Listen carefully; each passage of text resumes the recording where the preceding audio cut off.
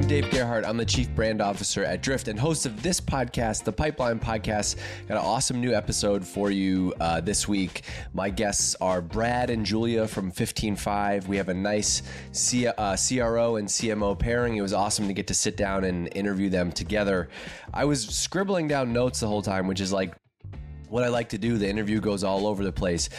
We talked about Julia being a new CMO coming in the last 6 months, what she did in the first 90 days, why they're investing 50% of their budget in brand, how they've gotten aligned with the sales team, how she came in as a new CMO and went into action mode instead of planning mode, and why, how they split revenue and pipeline responsibilities from sales versus marketing. And honestly, when we had this idea for this podcast, this was exactly the type of interview that we wanted to get out. I'm super happy with how this conversation turned out. And I think you're going to get at least 2 new things out of this that you can take back to your company. And if they're not new things, I think the other thing is just like this podcast can be therapy. These are other people working similar roles in sales and marketing to you. And one thing that's helped me in my career is just understanding that we're all kind of going through the same challenges at every company and nothing is really new. And the best way to learn is to learn through your peers. And that's what we want to do on this podcast. So I hope you enjoy this episode. And here we go. My conversation with Brad and Julia from 15.5. All right, we're back with another episode of the Pipeline Podcast. I'm Dave Gerhardt, Chief Brand Officer at Drift, and today I have Brad and Julia from 15.5. Let's just do quick intros. Like, who are you? What you do? What do you do? What did you do before this? Go with you first, Julia. Cool. So my name is Julia. Obviously, I am CMO at 15.5. I'm based in Santa Barbara, California. Been at 15.5 around 6 months now. Prior to that, I was CMO at a MarTech company called Allocadia, headquartered out of Canada. And then prior to that, I was VP of marketing at another MarTech company called Invoca, where I was there for almost 8 years in various marketing leadership roles. Got 2 young boys, and I'm a passionate runner and swimmer. That's me in a nutshell. Brad. Awesome. Yeah. Textbook for everyone listening at home. That is how intros should go on these types of podcasts. Keep that in mind. This is a go ahead, Brad. No pressure. Well, I know she set the bar sales high, guy. right? No pressure. So I'm Brad McGinity, Chief Revenue Officer at 15.5. I joined 4.5 years ago when we were about 30 people to help us pivot from self-service only and kind of a product-led growth strategy to also having a sales assisted or a direct sales model as well, and built the sales team from there. I currently lead success, support, partnerships, and sales at 15.5. Prior to that, I worked at a company called Windsor Circle, where I was co-founder and VP of sales. We did predictive analytics for e-commerce companies. And I've got 3 daughters, ages 6 to 12, live in Raleigh, North Carolina, and can't say I'm a passionate runner or swimmer. Good. Okay, so I just question right off the bat, Julia, when you come in to a company like this, and I want to talk about the relationship between both of your roles in a minute, but coming into this company, like just as a CMO, like where did you start six months ago, and what, how do you come into it's one thing to start early in a company and kind of grow with it, but when you come in kind of at this stage, like what do you do? It's a great question, and it really depends on the situation, being what the state of the marketing organization is that you step into. And so at 15.5, there had been a lot of change in leadership within the marketing department, and just, if we're being honest, which we should be, a lot of turnover in marketing over the past 6 or 9 months. So what I focused on was creating a stable, thriving marketing organization and creating a little bit of order from some of what probably felt like chaos to some of the team members over a certain period of time. So that was my first priority, was the people, and how I thought about that was really understanding the stage of business that 15.5 was at, the partnership with sales, the partnership with customer experience, with product, and so on, to understand, okay, what are the most important key functions in marketing that we need to prioritize right now? What leaders on the marketing team do I need to be really strong right now to match the business needs? And then from there, kind of helped restructure and rebuild the marketing team and get everyone in the right roles with the right focus. So that was the main my number one priority is the people, because I'm not going to be the one doing the work. It's the marketing team that does the work. I don't. And then the other piece, which was unique to 15.5, and a really, really fun, but also stressful onboarding period, was we were in the middle of going through a rebrand. And I started a few weeks before we completely rebranded the company, announced an acquisition of another company, and moved from a more feature-led product approach to a complete suite of products that you could either buy standalone or buy as part of a complete platform. So in that scenario, my focus there as a CMO was to look strategically at all the different moving pieces, because that's a lot. Like any head of marketing would like any one of those things to work with. I had an abundance of riches in terms of like news and marketing excitement to generate. So I looked at all the different pieces and tried to simplify and figure out, how do I take all of these things that are already in motion, that are already like 90%, out of the gate. And again, I go back to that theme of like, bring some order to it, bring a little bit of strategy to it, and roll up my sleeves also and fill immediate gaps in the team to just make sure we execute really smoothly. So that was how I spent my first 2 or 3 months. And Brad, on your side, and don't let me derail you. If you're going to say something, go there anyway, and maybe you could take this as a follow-up. But like, just curious to hear, like, what were you looking for? And, as a CRO at however big your company is now, like, what were you looking for in a marketing partner? I'd love to just hear your perspective on that. Yeah. Well, I just want to jump back for a second. I mean, part of what you did, Julia, when you stepped in was like, you immediately went into action mode. Like in a lot of ways doing individual contributor level work because of this rebrand and because we were short staffed on some things. And so your first month into the job, you were just in all out 100 miles an hour execution mode and leading a team of people, but you yourself were doing a lot of that work. And so I want to give credit to you for recognizing, like, you weren't coming in as a CMO who could like kind of stop and interview everybody and ask a bunch of questions and get a lay of the land and develop your 90-day plan and then like roll on your 30, 60, 90. Like, you hit go immediately. And then I remember as soon as the rebrand was done, you like whipped out this strategy of how we're going to become like $100 million company very, very quickly. I thought you were going to say like I went to Hawaii. After you launched this stuff, you're like, and now I'm stepping into strategy mode and building the team. And so your adaptability to understand exactly what we needed and quickly pivot yourself was amazing to watch as you stepped in.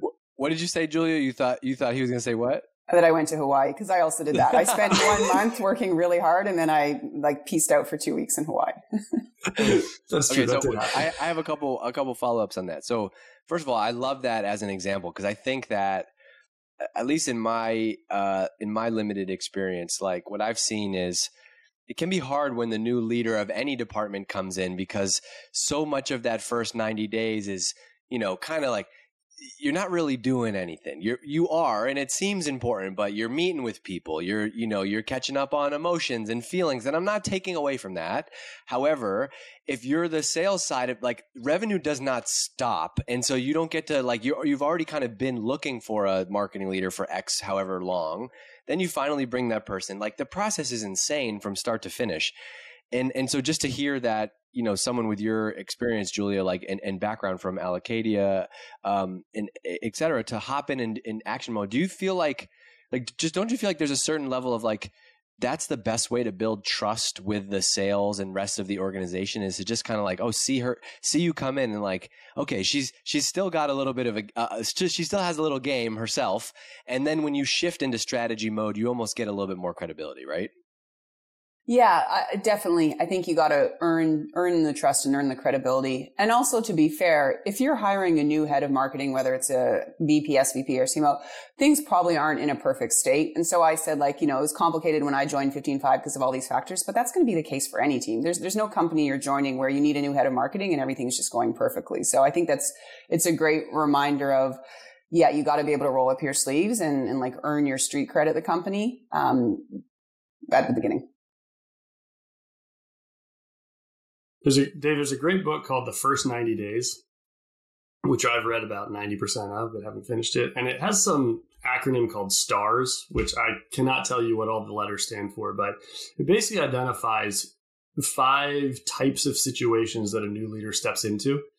And so it's a great book. You can Google it and find this, the STARS acronym. And understand most of the book's contents in about 45 seconds. But it's a great reference point to understand what exactly am I stepping into? What does this situation call for?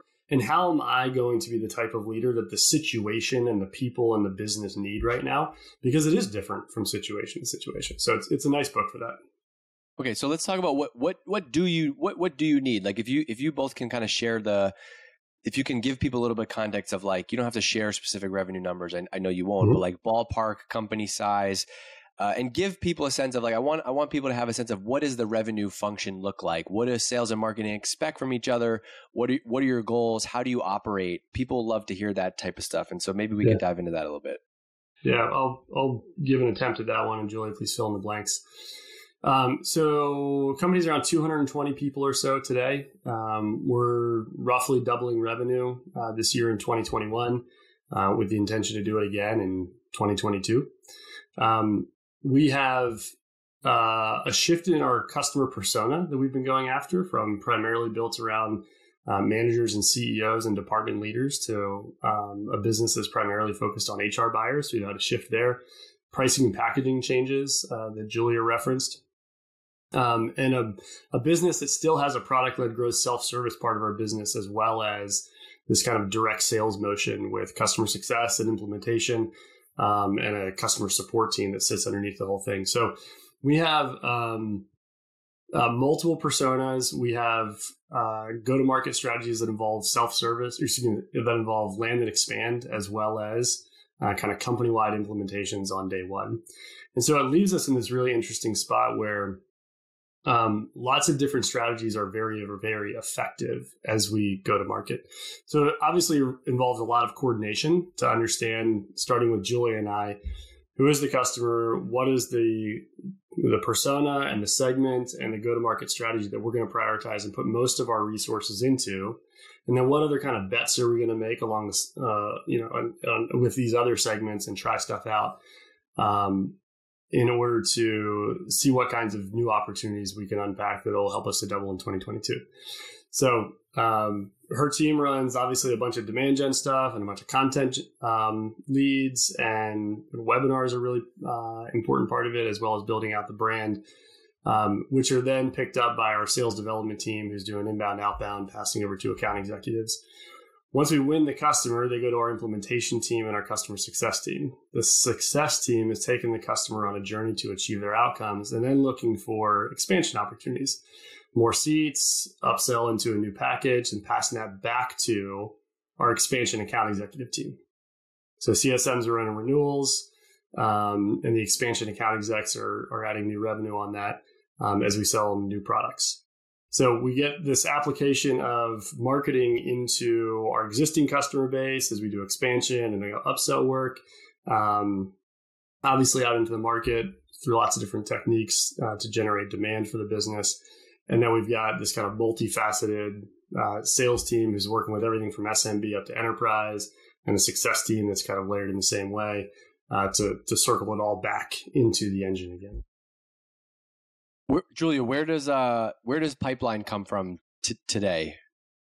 It's a mix of inbound and outbound, heavier on the inbound side, which is by choice, by selection, I guess you could say, and also by capacity. It's kind of interesting. So I can touch on that in a second, but most of the typical places you would think it would come from. So digital advertising, paid search, paid social. Brad mentioned webinars are very successful for us, virtual events, and so on. One of the things that I think is interesting at this stage of growth and how Brad and I work together is ideally you would do everything that Brad just outlined. And we do to an extent. But also, we're still not a massive company with infinite resources. So every quarter, we look at our model. So we look at what our bookings targets are and how much is expected to come from new logo acquisition versus expanding into existing customers. And then from there, by market segment, is it SMB, mid-market, enterprise, and so on. And we talk about where we have our biggest strengths right now, what areas we're building out more. And then in a given quarter, we'll pick a few focus areas. And so Last quarter, it could have been, okay, we're going to really invest a lot of resources in new customer acquisition. We'll still work on the expansion stuff, but not as much. And then this quarter, feeling like, okay, hey, we've got a really strong, solid new logo machine kind of running and humming. It's time for us to invest more resources in expansion. And so as we look at like our OKR planning for the quarter, we'll discuss with the demand gen team, hey, when you're looking at your budget allocations, let's shift 50% specifically to support expansion efforts. And then from there, we look at, okay, what does this mean from like an SDR resource perspective? How much are we going to emphasize ABM in expansion efforts and so on? But it really starts, like Brad was saying, with he and I connecting prior to the start of each quarter and figuring out what are the areas we want to go deep across the revenue organization in a given quarter. First of all, I love that. That level of detail is exactly what people like to hear. Like just, working back from the revenue, working back from customer segment. But I think what you mentioned is really important, because a lot of people listening, like we're all, I've been in this position also as a marketing leader, as a sales or marketing leader at a high growth SaaS company, right? You talked about, you have to double revenue this year, and then you have to double revenue again next year. It's a hard job. There are so many different ways, think about like the whole funnel that Brad laid out. There's a million different plays alone in there. I think that it's so hard there's so many things that you can do. I often feel like there's multiple ways that you can be successful, but where companies get paralyzed is like, there's too many things versus like, I love the way that you broke that down by saying like, there's lots of ways we can grow this thing. This quarter, we are focusing on new versus expansion, and therefore the playbook is going to be dictated this way. Because I've found, at least in my experience, my own shortcomings has been like, when you're trying to do it all, it's like, who's responsible for expansion? What are we doing for expansion? Just sending emails to people is not expansion. And so I like the idea of like you two sitting down each quarter and presenting the plan back to the team with like almost like a highlight on like, look, there's lots of levers we have for this quarter. We're going to focus on these 3 levers. And then even like as an individual contributing marketing person, I can then go and build my individual content plan, for example, around that mix. Yeah. And go ahead, Brad. Well, I was going to say, one of the tricky things in there is don't forget the timing of all of it, right? So if we're talking about quarterly OKRs, we're going to go after expansion, right? So we've got a life cycle of how long it takes to generate an expansion lead and nurture that lead till it becomes an MQL. And then it becomes an SQL or a SAO, or whatever we call it, as a sales opportunity. And then that's got a life cycle as well. So if we're talking about running 90-day OKRs or 180-day OKRs, what are the appropriate measures of success in the right time frame to understand how well we did before we're kind of moving on to the next thing? And so, obviously we've got a lot of marketing OKRs that are ultimately designed to create bookings, but bookings has to run all the way through an entire sales cycle. So we might not know for 4 or 5 months if the whole thing really worked. And so I think that requires this extra level of diligence around the correct measures when you're doing goal planning and OKRs. And then, of course, a high level of communication to go back and say, all right, like, did this thing really work? And do we agree on the measures themselves?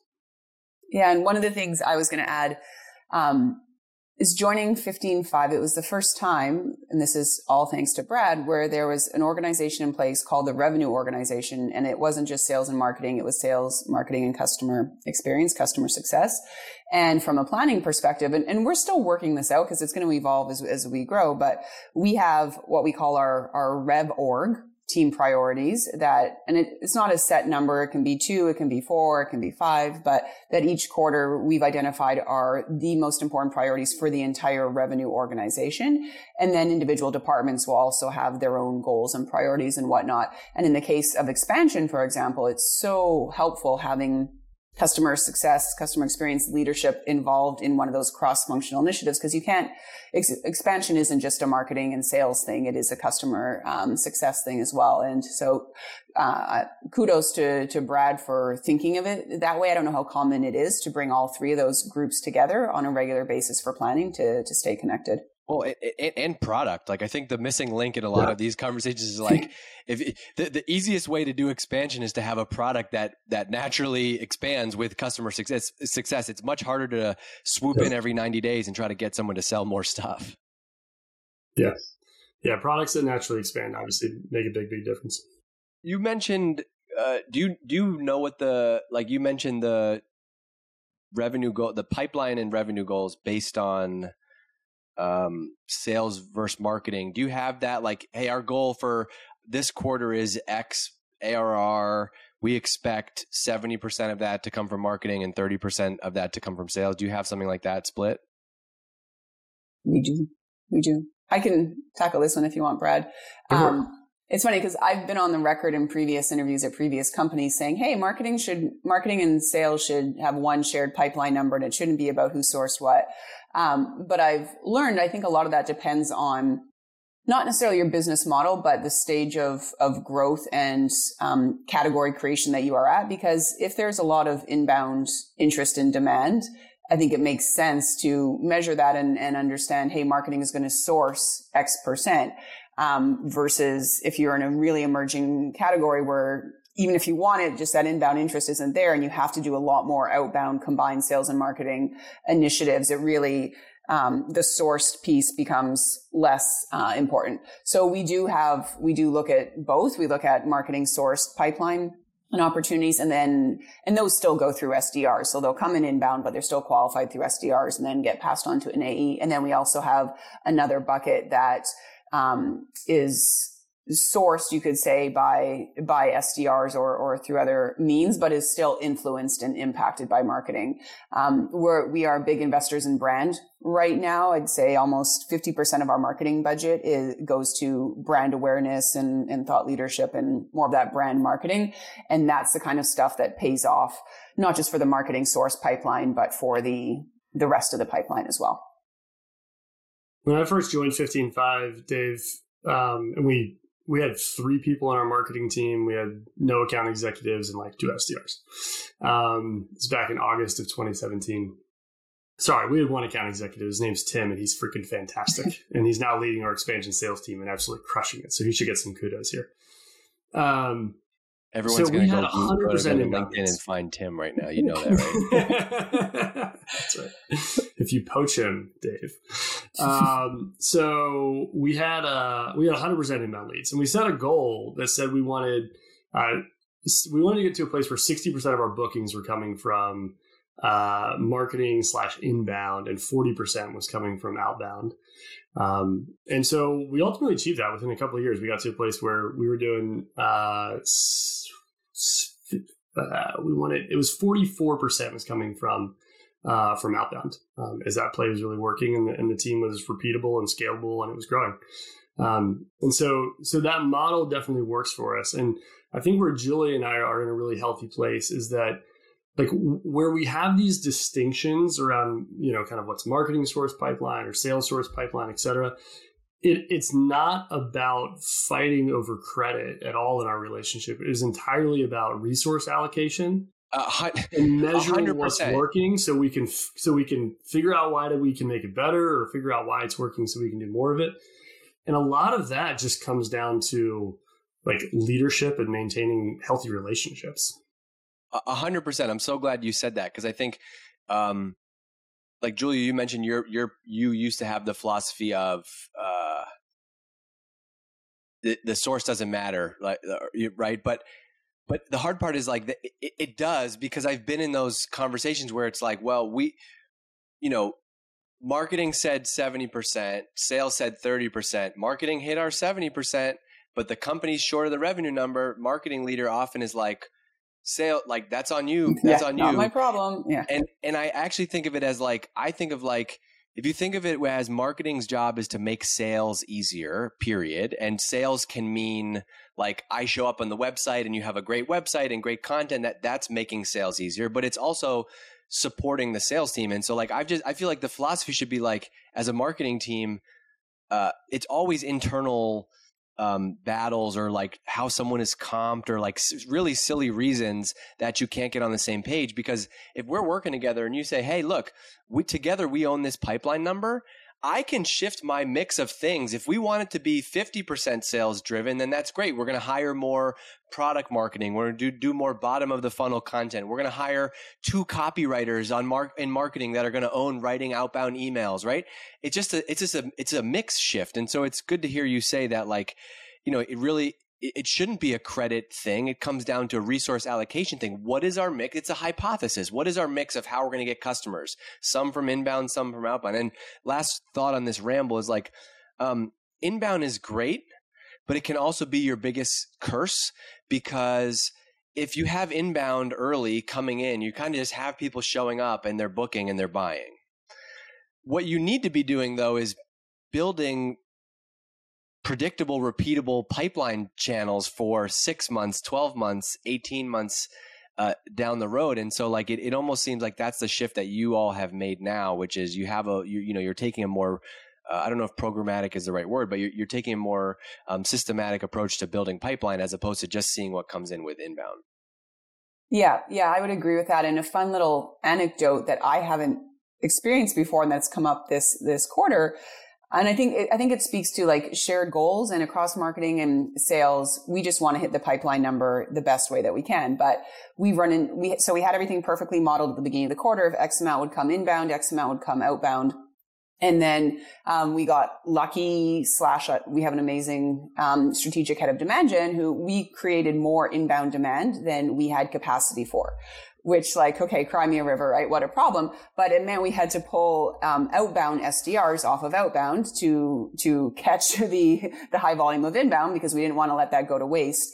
And it meant then that we were falling short on our outbound targets. And across sales and marketing, we were okay with that, because together we'd made the decision this is the right way to handle these capacity constraints. And so of course in Q4 we're going to be investing more in beefing up capacity on the outbound side. But I thought it was just an interesting example. You've got to be flexible. You can have your model and set your targets and stuff, but you've got to collaborate across sales and marketing to ultimately figure out what's going to get you to your quarterly goal the best way possible, and be flexible to change throughout the quarter, even if it means you have to, shift people's focus areas.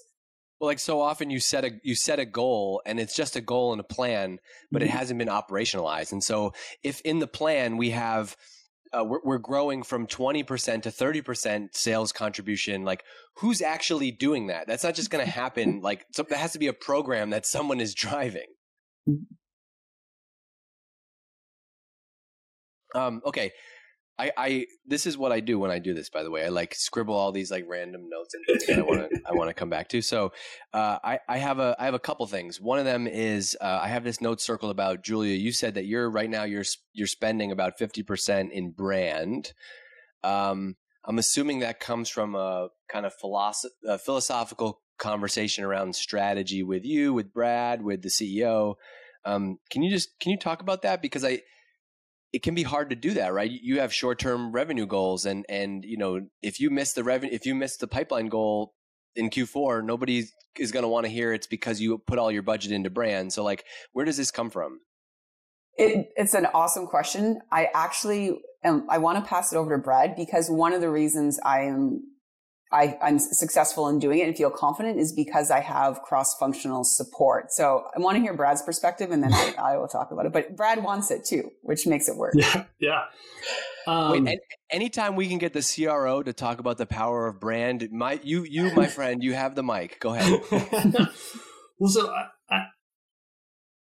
it's all about mindset, right? So I think the first thing that we as CROs or VP of sales or whatever have got to get our heads straight on about is the fact that we are not responsible for leading the sales part of our organization.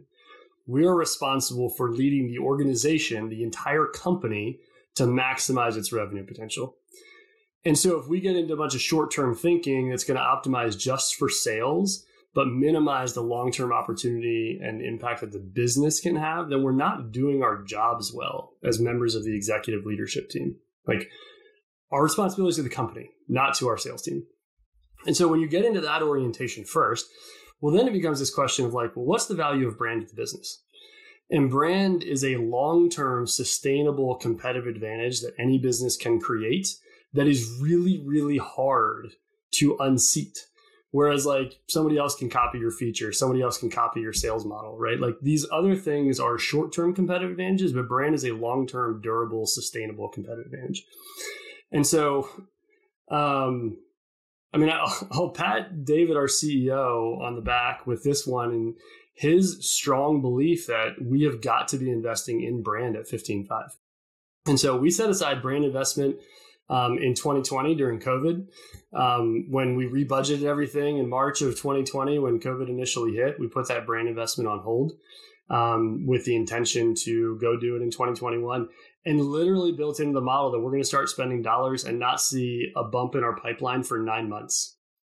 And so when Julia came on board and she led us through this rebrand effort, we were so excited to have somebody come in who we knew was going to be a great steward of those dollars and spend it in a way that was going to maximize the brand opportunity. So can you talk about those dollars actually? Like you've got to have a long-term. Can you pause view. and talk about those dollars, Brad? Can you just explain like what? So you're spending, like, what is that spend actually? It's not just a new logo. Can you explain a little bit more about what the spend on brand is?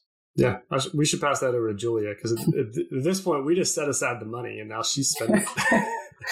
Now I get to have a lot of, I swear, doing a big brand campaign is one of the most fun things I think you can do as a marketer. So the actual dollars are going to creative concepting and design. I've worked with in-house teams. I've worked with outsourced agencies. And I do find that it's really effective when you want to do a big brand campaign to work with an external agency, because they just have fresh perspective on your audience and your value proposition, and can usually get the creative juices flowing in a way that it's hard to do internally all the time. So a fair amount of costs go to that, and then the actual media costs. So we are doing out-of-home placement, billboards, bus shelter, digital ads in physical city locations, combined with heavy social and digital advertising. That's the crux of a specific brand campaign that we'll be running for a quarter or two across different locations. But then other areas where I'm investing in brand and using those dollars is around PR and thought leadership as well. So investing in a really solid partnership with a strong PR agency, creating a lot more thought leadership content, building out an influencer strategy, and investing dollars in that as well. Those are the different areas that I think about in terms of brand investment. And then how do I measure the impact of that? Because that's usually the question that follows. And I look at it a few different ways. I look at ultimately, what are we trying to accomplish with this? And it's more people having heard of us, more people knowing us and seeing us as a trusted brand. So I look at website traffic, direct, organic, and then I also, over time, it's way too early to be measuring this, but like to generally just look at overall, is our win rate increasing? When our sales teams go outbound, is there more name recognition? So I'm looking at setting up, for example, tags and gong calls to understand, hey, is the brand campaign coming up, or certain keywords coming up that they might have seen referenced in some of our campaigns. So that kind of stuff, website traffic, over a long time, increases in pipeline and win rate. And then also I do look at some of your more traditional PR metrics around share of voice and coverage gathered. Yeah, no, it's great to hear you break that down, because I think you're doing this big campaign, but it also should have some short-term results also. Like if you're kind of all of a sudden turning on all of this out, you would see that in shorter term website traffic. The part that gets interesting though is measuring, like your part about outbound is really interesting, right? Which is like measuring win rate via outbound after, or around this time frame, because I think one of the hardest things in marketing, in sales and marketing right now, is like there's just so many different influencing factors in why somebody's going to sign up for 15.5 that, like, again, it goes back to the credit thing. It's like, however you set up your attribution model, like, are you setting the team up to battle over credit for that? Or like, ultimately, could someone have visited your website, read your blog, and then saw one of your bus shelters, and then saw a billboard, and then they reach out to sales, and like, you just kind of want to know, are more people hearing about it? And so I like taking the approach to Gong. That's like the ultimate close the loop, right? Which is like in the sales conversation, and that'd be an amazing way to do attribution. It's like, no, they told us that they saw the billboard and they heard about us. But is there like an offer that's with that, or is it just straight up like visit 155.com?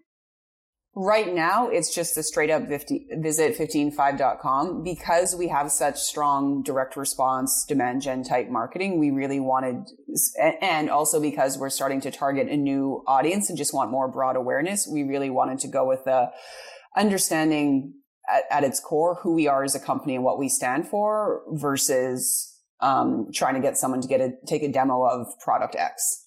Yeah. And the bet is that will ultimately lead to that anyway. We'll support and drive even more results from the demand gen stuff from when our sales team goes outbound and so on. Yeah. Just one more question on this. And how did you come up with like the actual, this is the message, right? Because when you do a campaign like that, you kind of have a bunch of ideas, you whittle them all down. Lots of people have lots of opinions. You ultimately kind of have to pick one or maybe two variations of creative. Like how did that net out?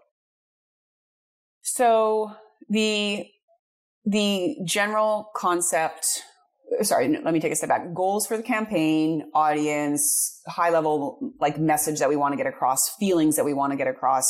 I and the marketing team came up with, agency came up with concepts, and then and we did a workshop with different stakeholders across the company. So got input from our CEO, from folks in our sales organization, from our CX. And then it really narrowed to a small group of myself, someone from product marketing and corporate marketing, a little bit of feedback from one or two other executives. And then ultimately I just made the decision. That's what they hired you to do. Hell yeah. I was going to say, it gets to the point where someone's got to make a decision, and ultimately that's my job. So I'm comfortable and just do that. And I think it's super important to do that often too. on the goals piece, do you have are the goals, we want to increase website traffic 30% over the next X months, or is it more like we will measure success by more website traffic? More the former, but it's a little bit of, hey, 15%, 20%, what feels right? And so it's a little bit of a guess, but that we did set that type of goal. And also some engagement goals around to measure the success of, is this campaign resonating with folks? So are they watching the video clips longer than your typical benchmarks for engaging with video? That type of stuff. And then we will look, because I'm relatively new to 15.5 still. It's my first brand campaign. I'll use this to sort of benchmark, and then in subsequent campaigns feel a little more confident setting numerical targets in advance. Brad, you got any add-ons to that before I go elsewhere? Nothing that'll actually help, but I always have words to say. Good. Then please don't say anything. I love it. Okay. Question back to the revenue piece of this. So, one of the things that's changing is that in B2B, sales and marketing is a little bit harder because we don't control, as sales and marketing people, we don't control the buying process, right? We don't say, like in the past, I could say there's only one 15.5 in this space, so our whole website is locked down, click contact us, and that's how you'll get our information and pricing, and then you can control the whole sales process. But today, anybody that's shopping for 15.5 is also looking at two or three other of your competitors, checking out their stuff. Mm-hmm. And so one of the friction points has become, and I'm mentioning this because I've heard you mention content and webinars. One of the friction points at a lot of companies is that marketing is generating a lot of ebook downloads and webinars, but those might be leads, but there's a difference between leads and demand, or, the big buzzword in B2B today that you will both know is intent. I'm just curious to hear how those different offers fit in your funnel, because it seems like you two are both too savvy on revenue to go back to the sales team and be like, we got 100 webinar registrants, yay! And so I'm just curious to hear how does that actually fit in the funnel? So we've kind of alluded to this forecast planning pipeline spreadsheet that we have. And it's a matrix, right? And down one column is SMB, mid-market, enterprise, and across the other axis is primarily 4 different buckets: partnerships, outbound, which is mostly ABM, hand raisers, and inbound, and we just call it MQLs, right? And so we separate out people who are inbound and they're raising their hands saying, I'm interested in learning more about your product today, the demand side of it. And those who are in our ecosystem, but aren't yet raising their hand. And so we take those people who are in the ecosystem and not yet raising their hand, and we pass them over to our SDRs to go prospecting into them. And we've got specific pipeline goals for it, but it is separate and distinct from the pipeline goals with different conversion rates and a different funnel specifically for the hand raisers. who are saying, I want your product today. So that allows us to celebrate all the people who are downloading the ebooks and coming to the webinars and are not yet raising their hand because of the momentum that is creating for the business, while simultaneously holding ourselves accountable to the demand that we have to source and create today via the hand raisers and track that. So is that the kind of like money metric that you both go off of? How many like hand raisers are we generating? We focus on the pipeline number. And we, when we're doing all of our planning, we have different ASPs that we're plugging in for different channels at different sizes, SMB, mid-market, enterprise. But so we're focused on the pipeline value. And so we'll certainly get quarters where, like last quarter, for example, we were missing on the enterprise number of sales opportunities, but the ASP was way higher than we had anticipated. And so we far exceeded the pipeline goals. And so we're paying attention to both. But I would say we're more holding ourselves accountable to the pipeline dollars. Yeah, I'd agree. The only thing I would add is in an ideal world, like 100% of our pipeline would come from like the hand raisers and demo requests and whatnot. That's not realistic, just given the volume of pipeline that we want to create. But we are in marketing and in SDR, we are trying to optimize for the highest intent leads, MQLs, push them through. And we always optimize our spend to get as many of those as possible, knowing that we're still going to need to do more of the long nurture process with some of the inbound MQL types. But everything's driving to a meeting, right? So you kind of have that one. Mm-hmm. You can look at meetings as kind of the leading indicator for pipeline. Yeah. SQL meetings. Yeah. Yeah. We track, three kind of little micro stages that are happening. So one is the meeting that the SDR is having with the prospective customer to qualify them. So that's the qualification call. And then they got a qualified customer. So then they pass it over to the account executive. But then the account executive has to verify that it's a real sales opportunity. We don't just let the SDR do it by themselves. And so we have the qualification call, and then it becomes a pre-sales opportunity. In our nomenclature, it's a PSQL, which is weird because they're really O's, not L's. But anyway, so we have a pre-stage there, and then it gets validated by the account executive to become in the discovery call to become validated and actually become a sales opportunity. So we see the conversion rate drop off where account executives aren't validating everything that's come over and they're rejecting some of it, which is good. We don't want 100% conversion rate because that means the SDRs aren't taking enough chances. But we don't want that conversion rate to drop so low that we're wasting account executive time either. All right, Julia, I want to go back to you for a minute as we wrap up. As a modern CMO, Brad, this is not to say you're not modern. I'm just asking a specific question. He's postmodern. Yeah, Brad's postmodern. And you've been in this space at kind of related MarTech kind of companies. What trends are you excited about right now? And let's start with the bad stuff. What problems do most B2B sales and marketing orgs have with generating pipeline today, in your opinion? The first one that comes to mind, and it's like a less exciting one, but it's the saturation of digital. And it's partly because of the pandemic. Like when in-person events were essentially wiped out for a long period of time, it wasn't just big conferences, but it was like your smaller field events, your wine and dine events, all that kind of stuff.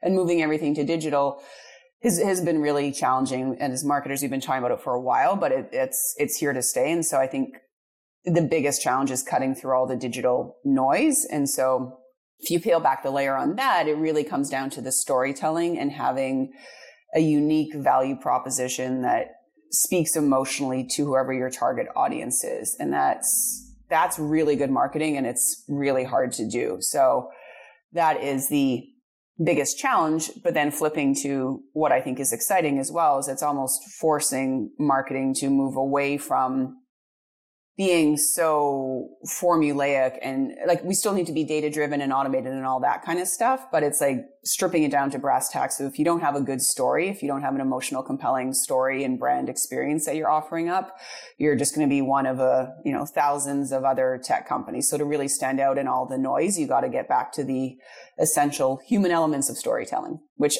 I think is exciting and one of the reasons many marketers get into marketing in the first place. It's so good. Great. It's a great observation. Oh, yeah, because like I think the competitive advantage should be, can we tell a better story? Can we come up with better creative? Can we tell a better hook? Not they can spend $100,000 on AdWords and we can only spend 20 grand. Like, that it's kind of table stakes, to your point, to be on digital. What else? I know you got one more friction point.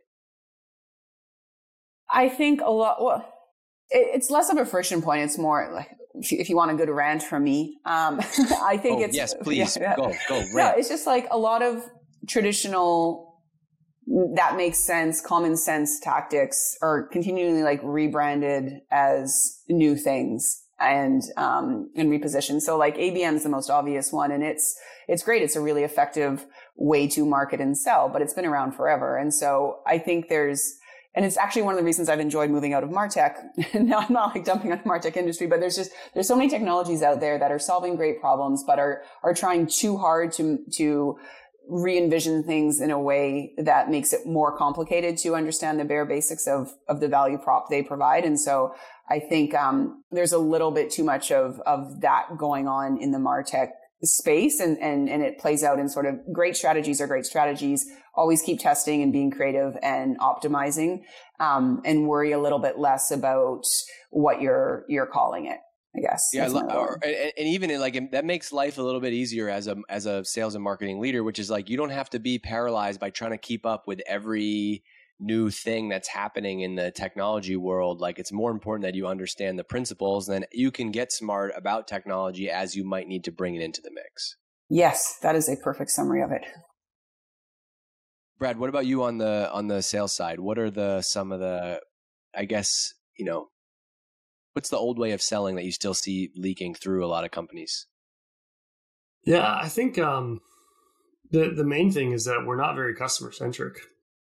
I don't think we spend a lot of time, generally, we try to do a better job at this at 15.5, and is how we train people, but we don't spend a lot of time understanding the customer's experience, what their pain points are, what their world looks like, what their opportunities and challenges are as business people. We spend a whole lot of time studying our functionality and our buttons and our widgets and how it might be different than our competitors' button and widget. And I think we can be much, much more effective when we do two things. One, we really understand the customer's world and their environment. And then secondly, when we optimize the journey for evaluating and selecting and buying 15.5 awareness, consideration, decision, whatever, to being one that is focused on how the customer buys and not how we want to sell. We optimize processes and systems with us in mind and not our customers in mind. And it makes for an insanely frustrating experience on the customer side of it. And I think that we might get some short-term wins out of it, but we don't build long-lasting, sustainable businesses that really meet customers where they are and solve their problem. Amen. That was great. Thank you. Thanks, both of you. I got a million notes. This is going to be a great episode. Don't worry about it. If you're already listening, if you just listen to this, I hope you agree and don't think that we're just blowing smoke over here. Julia, Brad, thank you so much for doing this. I'm going to send you a note tomorrow with thanks and some other stuff, but we'll wrap up now.